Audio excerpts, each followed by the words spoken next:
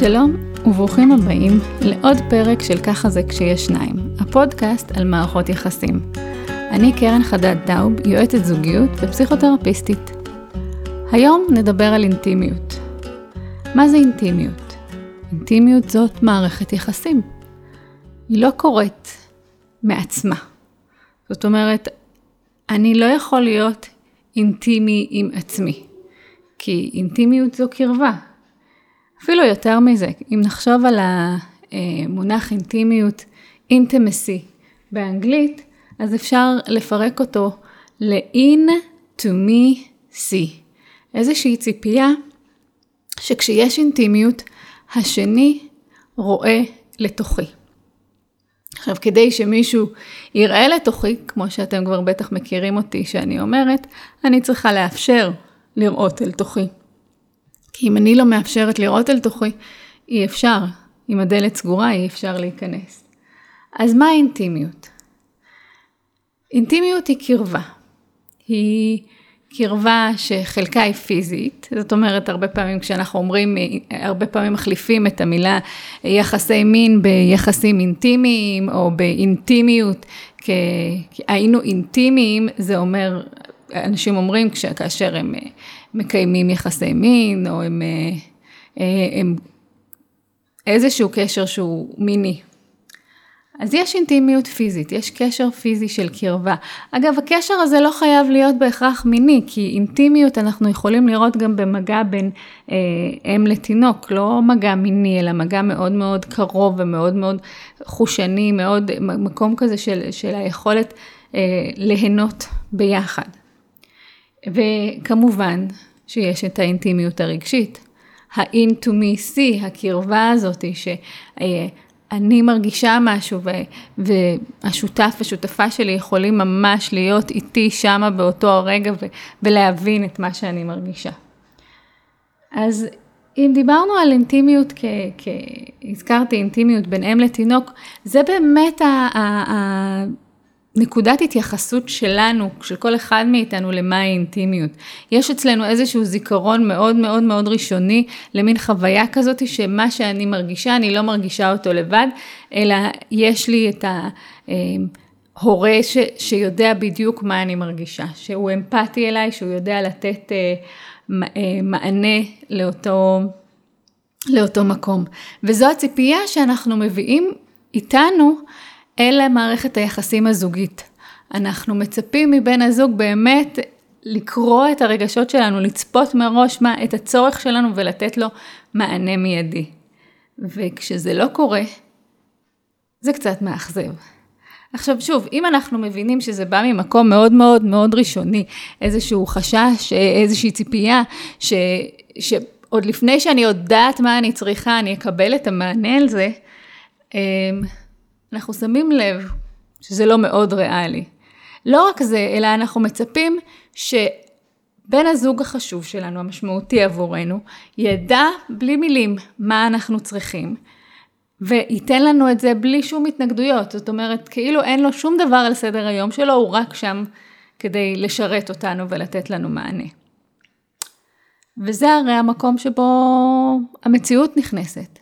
כי בין בת הזוג שלנו יש להם צרכים ורצונות ורגשות משלהם, ולכן הם לא תמיד יוכלו לתת מענה. ואנחנו צריכים לקחת את זה בחשבון. אבל עדיין, יש לנו את אותה ציפייה ראשונית לחוויית אינטימיות מושלמת. ואז אתם תגידו לי, לא, אבל מה, בתחילת הקשר היה לנו את זה. אז שנייה נעצור ונבין מה קורה בהתאהבות. בהתאהבות, צילומי מוח היום מראים שהתאהבות, המוח המאוהב, נראה בדיוק כמו מוח של מישהו שמכור לסמים. אותם מרכזי הנאה דולקים, וגם אותו פוקוס נמצא. זאת אומרת שאני מחפש אחר מקור ההנאה שלי, ומסנן החוצה כל דבר שלא משרת אותי. זאת אומרת שכשאנחנו מתאהבים בבן או בת הזוג שלנו, אנחנו רואים רק את מה שמתאים לנו לראות. זאת אומרת שלדוגמה, אם הם אומרים שהם אוהבים ללכת לים, וגם אנחנו אוהבים ללכת לים, סימן שאנחנו נועדנו לחיות ביחד, כי כנראה אנחנו אוהבים אותו הדבר בהכל. אנחנו מסננים את המקומות שבהם יש חוסר התאמה, יש איזושהי צרימה בין מה שאנחנו אוהבים להם אוהבים. ולכן אנחנו מצליחים להתחבר בהתאהבות הראשונית הזאת, ולכן גם החוויה הזאת צרובה לנו כל כך חזק. זאת אומרת, מה זאת אומרת? אנחנו בהתחלה, כל דבר שאני רציתי, אז הוא ידע ישר מראש, לא הייתי צריכה להגיד. האם זה באמת היה כך? עכשיו, בוא ניקח את זה גם, שכשאנחנו מאוהבים, באמת אנחנו שמים דגש הרבה יותר על הקשר החדש, ומוכנים להיענות להמון דברים, ומתלהבים מלעשות עבור בן או בת הזוג המון דברים, שאחר כך, כשאנחנו נכנסים לתוך שגרת החיים שלנו, ובתקווה עוברים מהתאהבות לאהבה בוגרת, אז אנחנו כבר נכנסים קצת יותר לפרופורציות, ואומרים איפה אני, כמו שהשיר אומר, איפה אתה מתחיל ואיפה אני נגמרת, איפה הגבולות בינינו. ואז נוצר איזושהי צרימה חדשה, כי האם אתה באמת רואה לתוכי? אם אתה פתאום אומר, זה לא מתאים לי היום? או האם את באמת נענית לי אם את לא שמה לב שאני עצוב היום? וזה המקומות שבהם יש לנו חוויה שהאינטימיות נפגמת. כי האינטימיות גם מייצרת אצלנו תחושת ביטחון. תחושת ביטחון שחוזרת שוב לאותה חוויה ראשונית, שכתינוקות כשאנחנו בוכים, כשאנחנו צריכים משהו, כשאנחנו רעבים, יש שם מישהו להחליף לנו חיתול, להאכיל אותנו, לדאוג שיהיה לנו חם, לדאוג שיהיה לנו נעים, להרגיע את הפחד הגדול שעולה בתוכנו. ושוב, שימו לב שזו הציפייה שאנחנו באים איתה אל בן או בת הזוג, וזו הציפייה שבן או בת הזוג בא איתה אלינו. הציפייה שאתה תראה אל תוכי, אתה תדע באמת מהו הכאב, כי כשאתה רואה את הכאב שלי, משמעו שאני לא לבד עם הכאב הזה. וזו כמיהה של כל אחד מאיתנו. זה הרצון הזה לא להרגיש בודדים בעולם, להרגיש שיש מישהו משמעותי בשבילנו, שאנחנו משמעותיים עבורו, שאכפת לו איך אנחנו מרגישים, שמעניין אותו כשאנחנו עצובים, שרוצה לשמוח איתנו ביחד. זאת היא אינטימיות. מה קורה כשסבבה והכל בזוגיות, ואז אחד מבני הזוג מוצא איזשהו תחום עניין חדש. תחום העניין החדש הזה יכול להיות תחביב, כמו ספורט, יכול להיות איזשהם לימודי המשך, יכול להיות תחום של תזונה, התפתחות עצמית, כל התחומים האלה שמאוד מאוד מלהיבים את בן או בת הזוג, ופתאום הם שוקעים בתוך הדבר הזה. מה קורה אז לבן הזוג השני? עכשיו שוב, בן הזוג שלי מתחיל לקרוא איזשהם ספרים של התפתחות עצמית, ואני לא בדיוק בקטע. לא מאוד מעניין אותי, ופתאום הוא גילה את האור, והוא מתחיל לשפר את עצמו, וכמובן כמו שאנחנו מכירים את כולנו, גם אני בטוחה שכל אחד מאיתנו עושה את זה, ברגע שאנחנו מוצאים משהו חדש שמלהיב אותנו, אנחנו רוצים שאחרים יצטרפו אלינו. אותה אינטימיות שדיברנו איתה קודם, מה זאת אומרת? זה נפלא ונהדר, בוא איתי. כשנעשה את זה ביחד, יהיה יותר כיף. כשנעשה את זה ביחד, גם אתה תתקדם.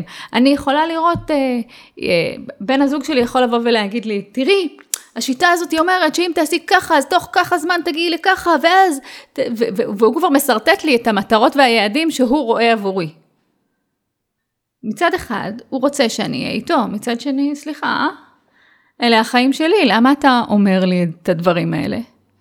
ועוד דבר שעולה לי, אם בן הזוג שלי פתאום מתחיל להשתנות, זה משנה את האיזון בזוגיות. מי הוא הבן אדם הזה שאני מכירה אותו, שאני סומכת עליו, אם הוא פתאום משתנה לי מול העיניים?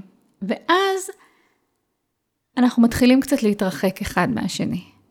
אחד שם, זה שמתקדם מרגיש שבן הזוג השני שם לו ברקסים, וזה ובן הזוג שמסתכל על ההתקדמות יכול להיות שחרד, כי מערכת יחסים הזוגית משתנה, מה זה אומר, או שהוא מתעצבן, כי בן הזוג המשתנה פתאום מטיף לו, ופתאום מצפה ממנו לכל מיני דברים, ומי אמר שזה משהו שאני בכלל רוצה, וכל הדברים האלה, ונוצרים עולמות תוכן שונים, ואם אף פעם לפני כן לא היו לנו עולמות תוכן שונים, אלא עולמות התוכן שלנו היו זהים, אז זה עוד יותר מכניס איזשהו פחד ואי יציבות לתוך המערכת הזוגית. אז מה אפשר לעשות? קודם כל להבין שיכול להיות שזו הזדמנות לייצר אינטימיות חדשה. אנחנו יכולים להכניס לתוך מערכת היחסים המוכרת והיציבה שלנו עוד תחומים. אנחנו משתנים,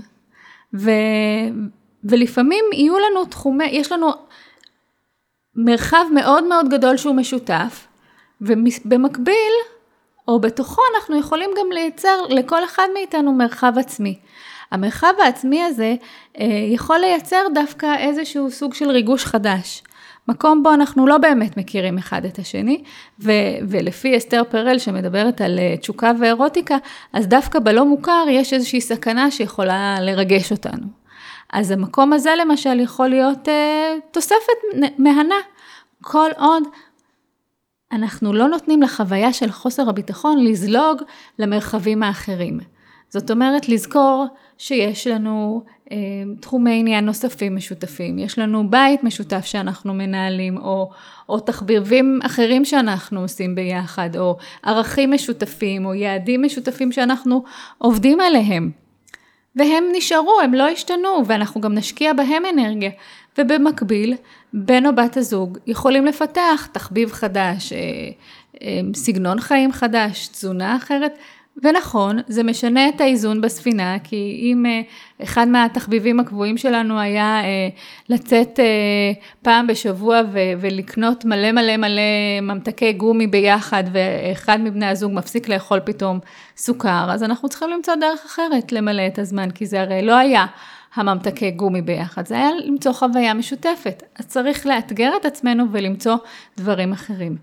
הדינמיקה הזוגית, יש בה, במערכת יחסים ארוכה, יש בה תקופות של התקרבות ותקופות של התרחקות. צריך לשים לב מה קורה בכל תקופה. וצריך גם לתת איתות לבן או בת הזוג, אם אנחנו מרגישים שהוא יתרחק מאיתנו, היי, איפה אתה? אני מתגעגעת, בוא תחזור. ולא, אתה לא שם לב אליי ולא אכפת לך ממני. אלא ממקום באמת של הצורך, של דיווח על הצורך, אני מתגעגעת. אני רוצה לשמוע מה חשוב לך עכשיו, או איך אני יכולה לגרום לך להרגיש שאני אוהבת אותך. אלה שאלות שיכולות לעזור לחזור לאינטימיות, לחזור לקרבה. וכן, לכבד את בן הזוג על הבחירות שלו, בין אם הוא בוחר להתקדם, ובין אם הוא בוחר בעינינו להישאר במקום, ולהתחבר אל המקום שלו. בוא תספר לי מה טוב לך פה.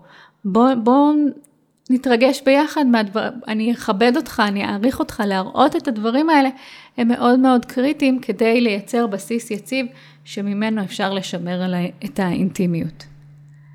האינטימיות קשורה גם לשאלה הבסיסית שסו ג'ונסון, שחיברה את הספר Hold Me Tight, מדברת עליו, שאנחנו שואלים את בן הזוג או בת הזוג שלנו כל הזמן, Are you there for me? האם אתה שם עבורי? כי זו אותה שאלה הראשונית שאנחנו קיבלנו עליה מענה מההורים שלנו. שכשבכינו, הם היו שם בשבילנו. כשנפלנו בגן וקיבלנו מכה, הם חיבקו אותנו ועזרו לנו להירגע. אותה שאלה אנחנו מביאים אל בן או בת הזוג ואנחנו שואלים. עכשיו, ברגע שבן או בת הזוג מתחיל איזשהו תהליך של שינוי, והאנרגיות, באופן טבעי כשאנחנו מתלהבים ממשהו חדש, האנרגיות שלנו ותשומת הלב שלנו הולכות לשם.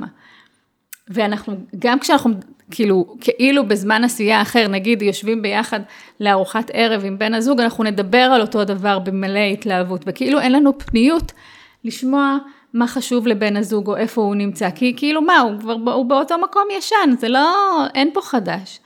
אז היכולת להבין, רגע, אני מתלהבת מזה, אבל בואי אני את אותה התלהבות אביא גם אל הזוגיות. זה מורכב, זה לא פשוט, וגם אם זה לא אותה התלהבות, אלא מה שחשוב, לזכור שמה שחשוב לנו זה להראות לבן הזוג שהוא משמעותי עבורנו, שהוא חשוב לנו שאנחנו רוצים את הקרבה. ולפעמים גם קרבה פיזית, גם אינטימיות פיזית שהיא לא חייבת להיות מינית, אבל היא כן קרבה מסוג מסוים, מגע מסוים שרק בני זוג חולקים. היכולת לשים יד על הברך של בן הזוג, היכולת לשים יד על הכתף. אפילו דוקטור ג'ון גוטמן אומר שנשיקה של 6 שניות מייצרת אינטימיות גדולה. חיבוק של 20 שניות מייצר קרבה והרגעה ותחושת ביטחון מאוד מאוד חזקה. אז אלה למשל טיפים פיזיים שאפשר לקחת. אני מקווה שנתתי לכם היום כלים להבין מהי אינטימיות ומה קורה כשאנחנו מתרחקים ואיך אפשר להתקרב בחזרה. אני קרן חדד טאוב, יועצת זוגיות ופסיכותרפיסטית. זה היה פרק נוסף בפודקאסט ככה זה כשיש שניים, הפודקאסט שלי על מערכות יחסים. רוצים לעקוב אחריי עוד? מוזמנים לעשות לייק לדף שלי בפייסבוק, ייעוץ זוגי קרן חדד טאוב. אני אשמח לשמוע אם יש לכם נושאים שתרצו לשמוע אותי מרחיבה עליהם, ובכלל כל הערה, שאלה או תובנה שיש לכם מהפרקים שלי. להתראות.